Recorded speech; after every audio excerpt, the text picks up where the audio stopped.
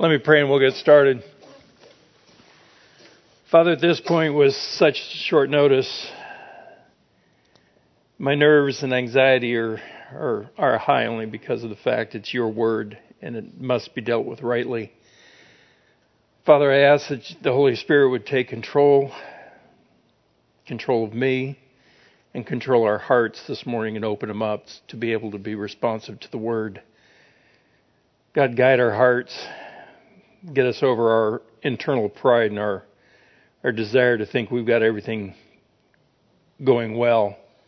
Help us to be honest with you and honest with ourselves. Father, we definitely love you and know that you have done so much to care for us. We thank you. In Jesus' name. Well, we all know that the gospel must be front and center of our life. You've heard the term the gospel-centered life. You've seen books. You've seen everything else. We definitely get the idea that it must be constantly centered. You got Colossians 1, verses 5 and 6. It says, the gospel which has come to you, just in all the world also, it is constantly bearing fruit and increasing, even as it has been doing in you also since the day you heard of it and understood the grace of God and truth. The gospel. Is it just a term or really the center of a believer's life? Do we know just what it means, and does that meaning grow in us every day in our lives? Is it critical to understand? Absolutely. But it's critical to understand it correctly. Today we are placing the phrase, the gospel centered on seemingly everything. And if you ever want to call this message, you could say the gospel centered everything. I did a short look in the internet. Always careful. You have to be careful what you do in the internet. But this was interesting. You can have topics such as being gospel centered. Here's some fun ones. Discipleship life, theology, musings. Don't get that one. Family, marriage, women, living, accountability, gospel center home, parenting, church, ministry, expectations, community groups, manhood, worship leader, community, hermeneutics, funerals, and etc. List goes on and on. So as we look at the gospel-centered everything, which we're not going to really want to promote, the fact is we want a gospel-centered life ourselves. What's it mean? Tim Challies posted an article back in 2013. He said, this is good. God really does mean for the gospel to be central to the lives of his people and to be right at the center of the church. Joe Thorne defines the gospel-centered life like this. The gospel-centered life is a life where a Christian experiences a growing personal reliance on the gospel that protects him from depending on his own religious performance and being seduced and overwhelmed by idols. Meanwhile, the gospel-centered church is a church that is about Jesus above everything else. That sounds a little obvious, but when we talk about striving to be and maintain gospel centrality as a church, we are recognizing our tendency, notice this, to focus on many other things. Often good and important things, but instead of Jesus. There are really only two options for local churches. They will be gospel-centered or issue-centered. That makes sense? So what is the gospel?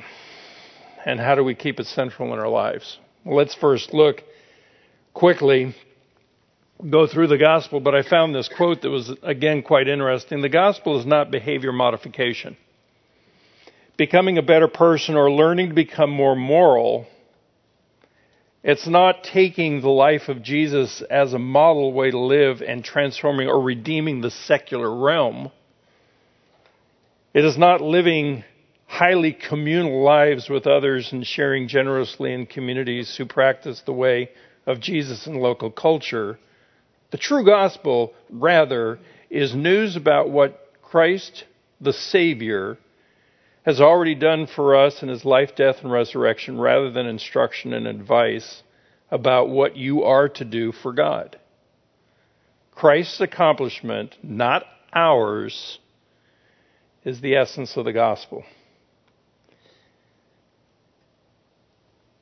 As we look at this again, let's go back. It's a text of Scripture I have to keep looking at myself in my own life. But 2 Corinthians 13:5, Paul very simply asks the question, test yourselves to see if you are in the faith, examine yourselves, or do you not recognize this about yourselves, that Jesus Christ is in you, unless indeed you fail the test. Are you a Christian because you grew up in a Christian family? You grew up in a Christian nation? You follow Jesus because everyone else did? You want hell insurance? Or it just sounds good? In Mississippi, when I was a college youth pastor, it was interesting. I was sharing. Of course, I was in the Bible Belt. I was a young guy, didn't understand. I thought the Bible Belt, everybody were Christians and everybody loved the Bible. I was sharing the gospel with this one guy at a baseball game one time and going on and sharing the gospel and really talking to the reality that he was kind of defining his Christian faith based on things that he did. So I went through the gospel and said, for by grace you have been saved and not through yourself. It's the gift of God. Went through all that.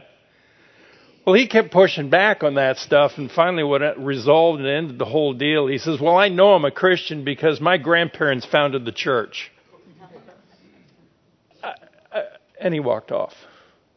See, it's amazing how we attach ourselves being a Christian based on something else.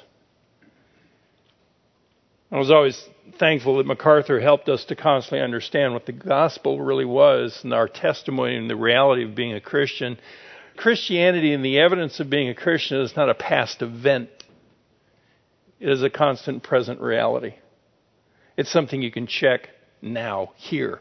You don't go back and say, well, I had a conversion experience when I was 5. If anybody asked me that, I can't remember anything when I was 5. Barely remember anything when I was in junior high, okay? But the gospel is not something that is external and something you check off. It is something that absolutely drives and lives inside of us. Let's go back to the beginning. Genesis 2:16 and 17 are very clear about where this gospel foundation starts. The Lord God commanded the man, saying, from any tree of the garden you may eat freely, but from the tree of knowledge of good and evil you shall not eat, for in the day that you eat from it you will surely die. Adam was denied the tree to test his obedience and to prove that he was willingly under God's command. We move to Genesis 3:1 through 5. We notice the time period where the serpent comes and deceives Eve. The words of the serpent contradicted God's revelation and suggested that the creator-creature distinction could be removed, giving way to the thought that man and God could be equal. Genesis 3:6 moves further and says, when the woman saw that the tree was good for food, and that it was a delight to the eyes, and that the tree was desirable to make one wise, she took from its fruit. Eve decided that she no longer needed to depend on God and committed herself to independence. That's where it started. You think Frank Sinatra was far off key when his infamous song, I Did It? That's right out of Satan's playbook. That one is the natural cry of humanity right out of the gate. I always laugh on a side note. People say, oh, those cute little angel children. You haven't raised any kids, have you? They're evil. And man, they're working on you. They might be just the bottle and the diaper, but you know that scream says, now. Some of you guys got the grandkids. You're repeating that whole scenario again, Eve took the revelation of the independent God and placing it on the same level as the serpent's words, setting herself up as the judge over what was true. So what was the essence of man's sin and the fall? Man's rebellion against recognizing his dependence on God in everything, and his assumption in his ability to be independent from God.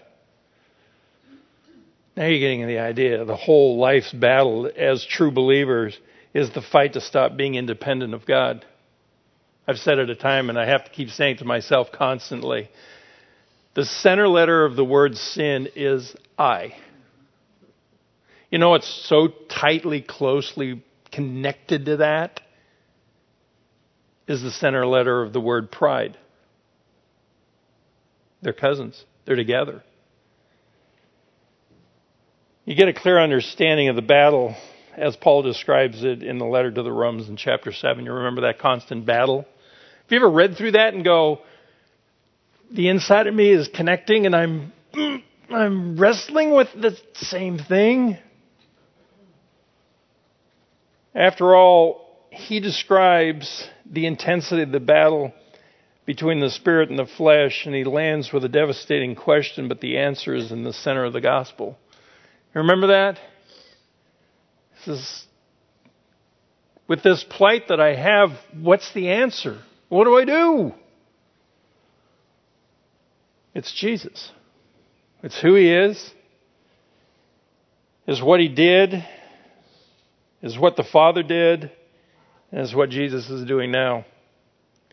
He is the God-man who lived a dependent and obedient life before the Father, doing what we could not do.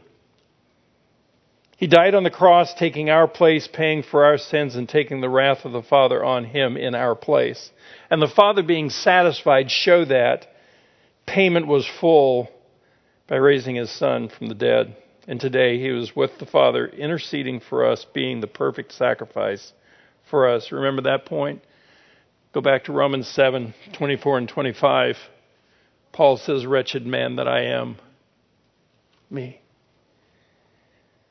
Who will set me free from the body of this death? Thanks be to God through Jesus Christ our Lord. So then, on the one hand, I myself with my mind am serving the law of God, but on the other with my flesh the law of sin. What are the effects of the fall? What makes it so important to be a Christ-centered life? Well, these are fast notes, but some points. From birth, all are corrupted by sin. That definitely counters the people with a cute little baby and everything. And then they were taught to be nasty and mean by us nasty, mean parents. Okay? Psalm 51:5, behold, I was brought forth in iniquity, and in sin my mother conceived me. David knew it. David knew his core corruption started it before birth. Romans 5:12. Therefore, just as through one man sin entered into the world, and the death through sin, and so death spread to all men because all sinned. 1 Corinthians 2:14.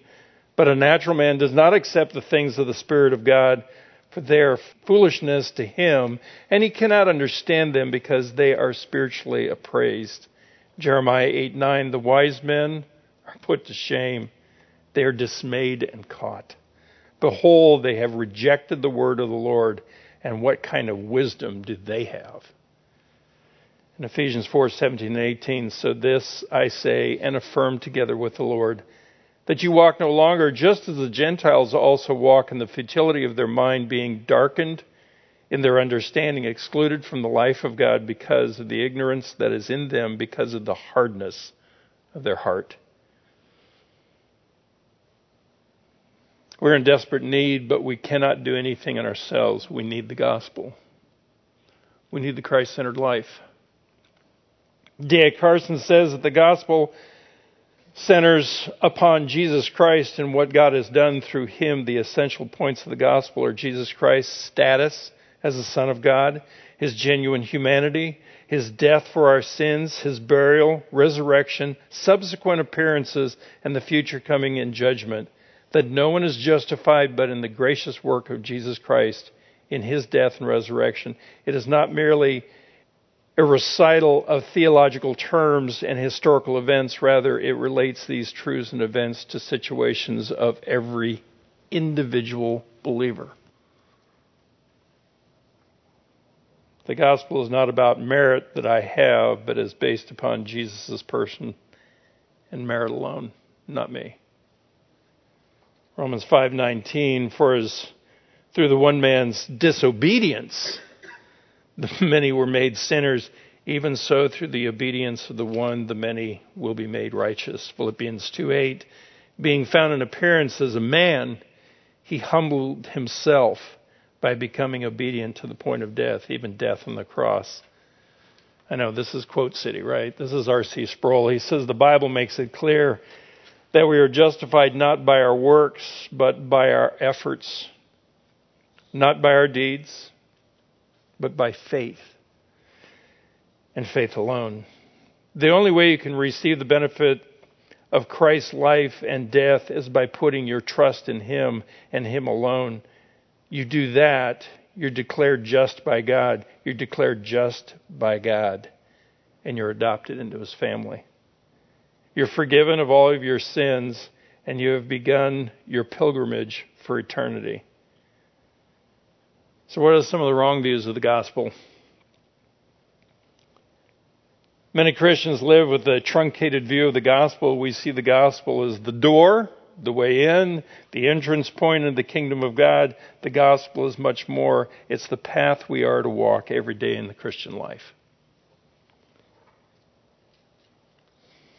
So what happens in our lives when there is a proper balance of the gospel growing in our lives? It changes. It changes us internally. But the key is, how do we get growing, and how do we keep going in the gospel-centered life? We were talking about it this morning. Just the reality of the gospel-centered life sounds really neat in theory, right? It's like, wow, this is a really neat catchphrase. But it's hard.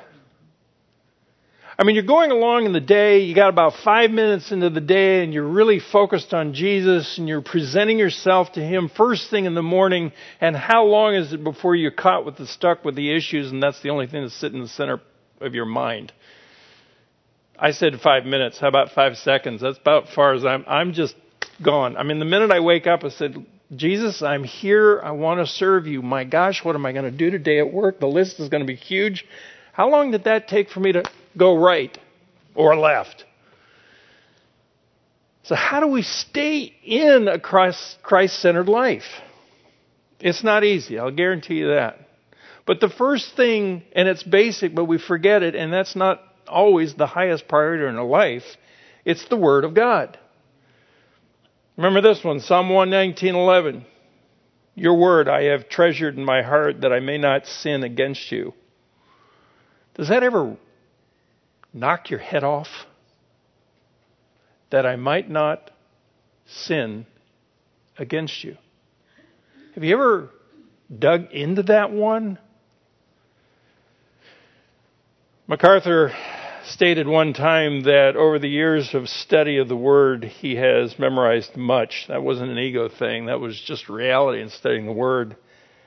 So when a temptation comes, there are hundreds of verses that fled through his mind and through his heart to protect him from sin. That's what David was saying. Do you know the Word so much that the minute a temptation hits, you're barraged by the Word? You're just absolutely flooded? That's an open question. Jeremiah 15:16, your words were found and I ate them. And your words became for me a joy and the delight of my heart, for I have been called by your name, O Lord God of hosts. Psalm 42:1.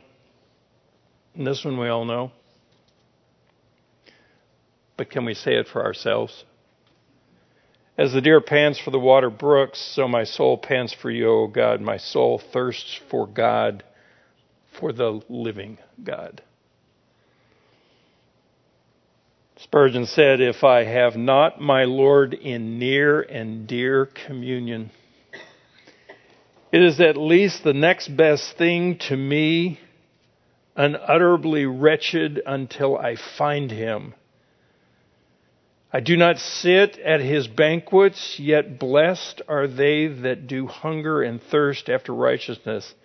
If my beloved is not in my embrace, yet so long as I am not contented without him, so long as I sigh and cry and follow hard after him, I may be assured that I am in the possession of his love, and that before long I shall find him to the joy of my soul." Don't raise your hands. But how often are you in the study of the Word of God? You notice I didn't use the word read. I used the word study. I remember growing up, you had your little read time, and you did it, and into the day you went. That's reading. But that's not going to bury that into your heart, and that's not going to make it part of the bloodstream of your life. It's going to be a read. How many of you read the newspaper and can't remember a cotton-picking thing that you've read? Well, that's what you're doing to the Word. If you're just reading it, it's not the newspaper for the day. It's the bread of life. So it takes study, it takes grinding, it takes chewing, it takes getting it in. It takes a long time sometimes to get some of that word in there. I always like it when we were under Rick Holland's teaching. I always kept saying, "We're going to mine this." And I went, "What's that mean?" Then I started thinking about mining. How deep do you have to go in some mines to get some of that ore out? You got to get down into the word deep. Take your time. Somebody says, "I've read the Bible in a year." Whoop, dee-doo-dah, day. I'd much rather you really have a whole chapter solid and living it out than go, "Whoo, I got the whole word." You get the cursory read, I got it. But make sure you're studying the word. Study to show yourself approved. Not read to show yourself. You see how that text doesn't play well with readers? Get in the word, chew, grind, dig. Hear sermons on it. Re-listen to Steve's sermons on it. Go back and just over and over. Do you realize how many times you can read and listen to sermons of the same text and get much more every single time you go into it? Have you ever reread and restudied a section over and over? Give it 5 years, you go back and restudy it again, take a look at your notes. I had that with one of the junior hires back in California. It was fun. David said, "Let's study the Word of God." I said, "Cool." I said, "What do you want to start with?" He says, 1 John. Are you kidding me? Okay, yay, let's do 1 John. So we got into studying 1 John. He took notes and everything. It was kind of fun. Back when he was a senior in high school, quite a few years later, he started restudying 1 John. He kind of still had his notes. He goes, "Oh my gosh, where was I? That so much has changed, so much has grown." He looks at his notes and he goes, "That was, wow.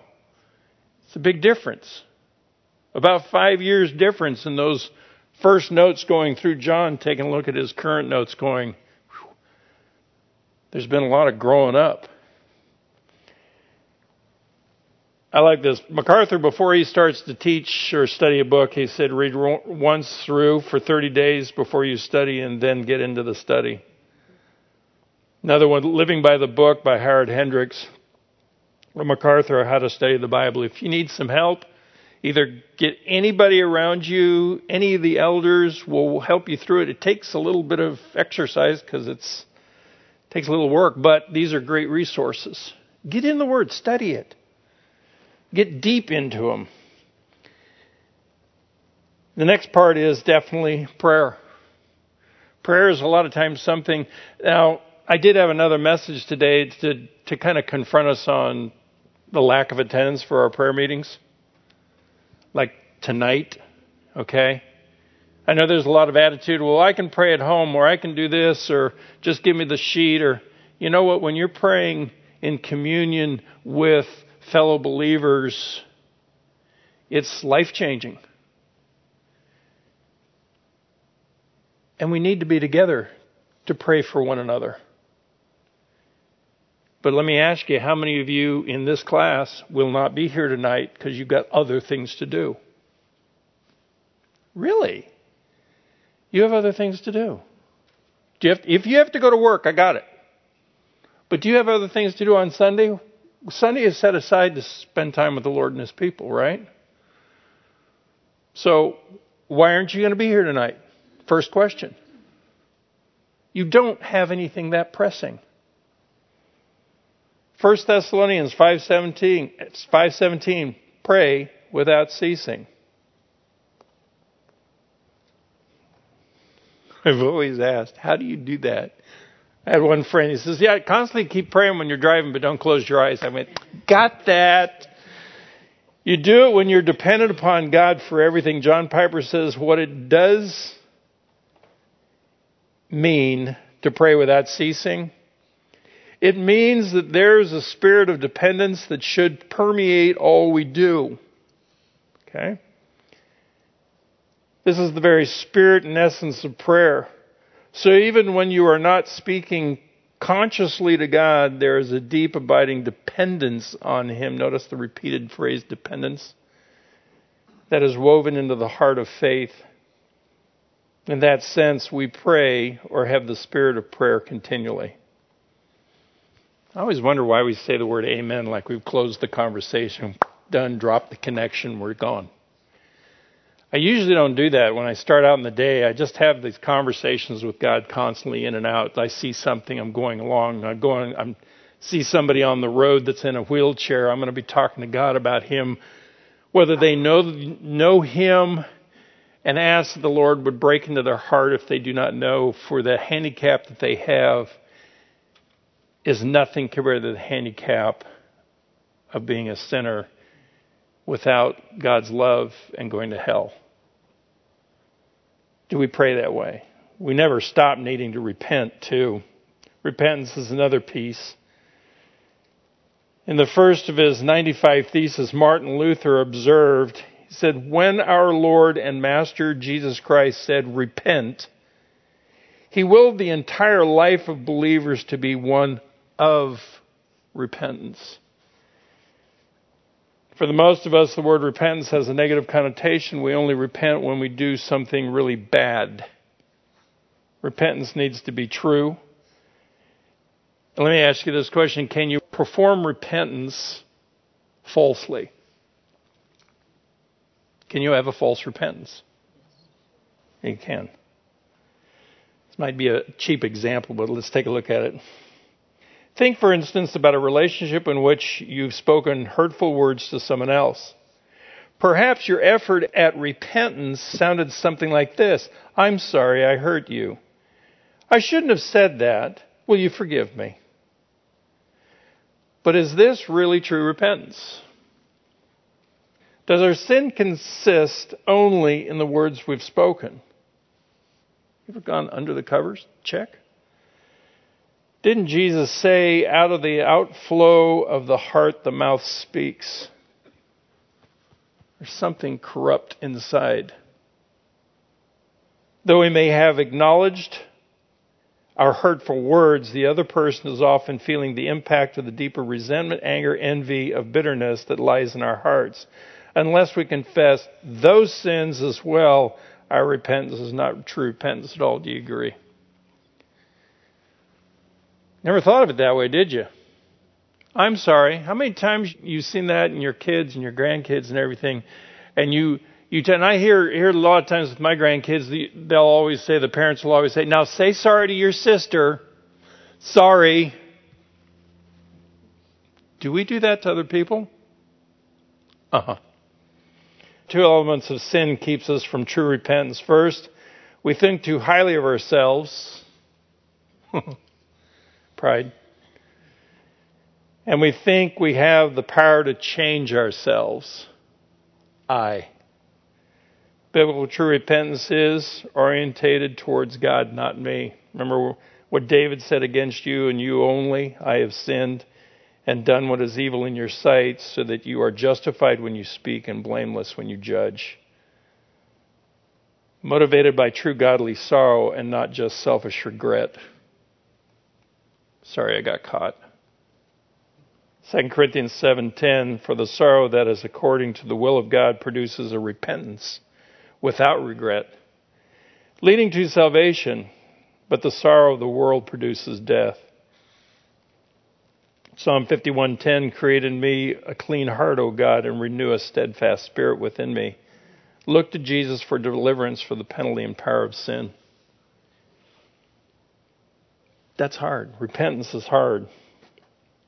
Acts 3:19 and 20, therefore repent and return so that your sins may be wiped away, in order that times of refreshing may come from the presence of the Lord, and that he may send Jesus, the Christ, appointed for you. Remember, sin is a condition, not just a behavior. So true repentance is a lifestyle, not just an occasional practice. It's a constant. Another piece that's important to keep growing a Christ-centered life. It's so easy to just drop into that stuff. How about fellowship? I'm sorry, I have a hard time when I see the jet rush out of here at the end of service. Steve barely gets amen out and the mass exodus starts. That ain't fellowship. That's just heading on out, doing your next thing. I got stuff to do. I got to get to the restaurant before the Methodists do, okay? And we were driving around in Mississippi on our anniversary back in September, and it was quite amazing because we were driving through the South on Sunday trying to get to Columbus. And there are some churches, 12 noon gone, empty, parking lot. I mean, does this church exist? Yeah, but they out of there. But there's some other churches, you'd go by 12 o'clock, cars everywhere. 1 o'clock, cars everywhere. 1:30, they're outside in the parking lot. Cars are still there, but they're in the parking lot. What are they having? They're having fellowship. They're spending time with one another. They're not in a rush to go anywhere because this is family. Living in community together, Kenny Poore many years ago said is this way, and I love Kenny Poore during the old, back when I was in San Diego at Christian Heritage College. Went to one of his seminars, spent some time with Kenny. He said, fellowship is this, it's two men in one ship. Okay, it's not very theological. He said, where the stern goes, so will the bow go. The trick is that men need to be in the same boat. We need to be close enough to know the movement of our brothers. And when we are down, our brothers will not need to ask the question, but will know and move to minister. That's when we're fellowshipping with one another, because we will know when each other needs our ministry to them. Romans 12:15 and 19, rejoice with those who rejoice and weep with those who weep, but of the same mind toward one another. Do not be haughty in mind, but associate with the lowly. Do not be wise in your own estimation. Never pay back evil for evil to anyone. Respect what is right in the sight of all men. If possible, so far as it depends on you, be at peace with all men. We need to be in fellowship with one another. Spend time. I remember even Steve's tried to cover the issue and has even come up with the fact, there's some of us aren't really very pleasant to be near. Right? Well, we have to deal with ourselves and getting that nasty attitude checked. But it doesn't cause any of us a right to not fellowship. If somebody's nasty, fellowship and pray for them. Spend time. I had a situation where I had a brother, unfortunately, in the high school ministry of Grace I had to deal with because he was on staff. Darn. And, Young was not really pleasant. He was just not somebody you warm up too quick, right? But God kind of slapped me up the side of the head and kind of went, you're on staff with him. You need to be working with him. So you need to get over this and you need to get to know your brother. Oh, I was really grumpy at God going, come on, anybody else, but yeah. So I went, all right. So we started getting together and, oh man, the rough edge and everything. Long story short, I was best man in his wedding. We're great friends today. I saw my brother grow, and I got to be part of it, to see it, and he was still growing. And the funny thing is, you get together, all the bachelor dudes getting together, and we kind of we went to Disney, tradition, We went to Disney, went back to the house, and all of us guys were sitting around. And I just said, hey guys, could you go around the circle and just kind of give me your testimony of when you met Young? And it was hilarious. We're all saying about the city. He was nasty. He was grumpy. He was, just whole. And about halfway through, he said, all right, guys, all right. I knew I was, But the funny thing is, you look at it, all of us had the same experience with that brother, but we got a chance to be involved with that brother. We prayed for our brother. We saw our brother growing up and growing, and we were still there with him with his wedding. And to be there, yeah, we all had the same starting point, but we spent time with him. Was he nasty? Yeah, in the beginning. But he wasn't then. Fellowship. Part of it, too, if you ever study them, go study the one another's of the Bible. There are more than 50 one another's in the New Testament. They all focus not on us, but on those around us, especially those of the household of faith. And the last piece is probably the most disquieting, most uncomfortable thing is accountability. Each of us having accountability. Accountability is one of the means God uses to bring about solid growth and maturity with the freedom to be what God has created us.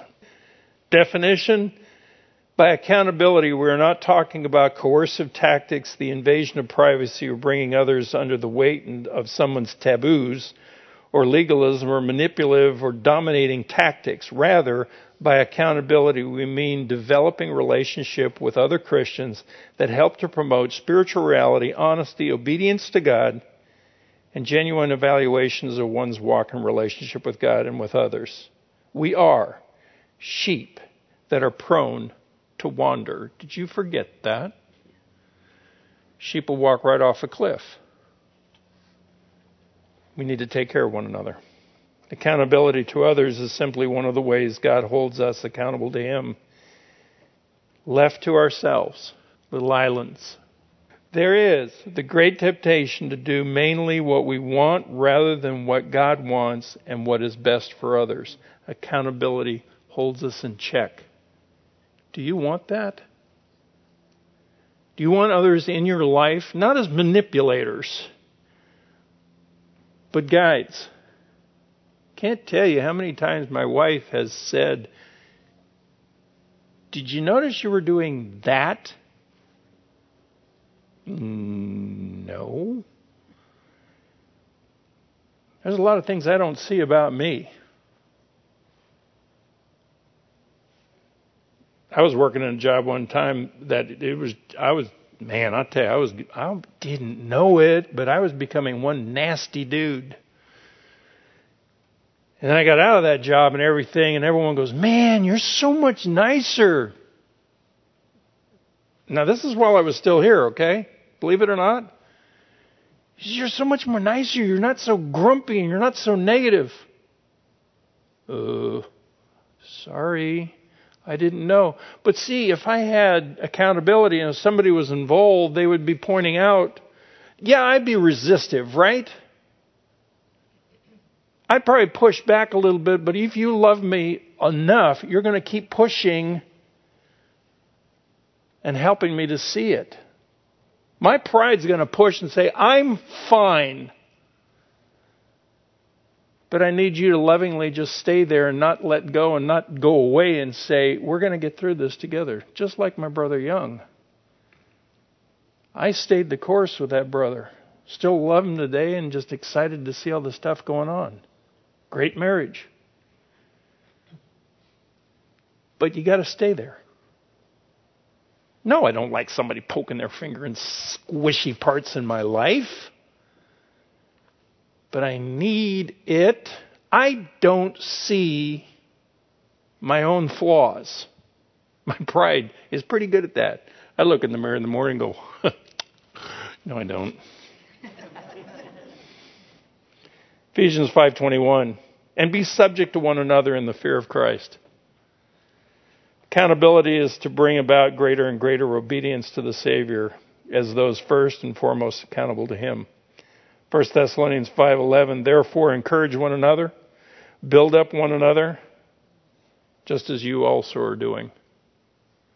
We have a responsibility to one another to build up, to encourage, to lift, to grow.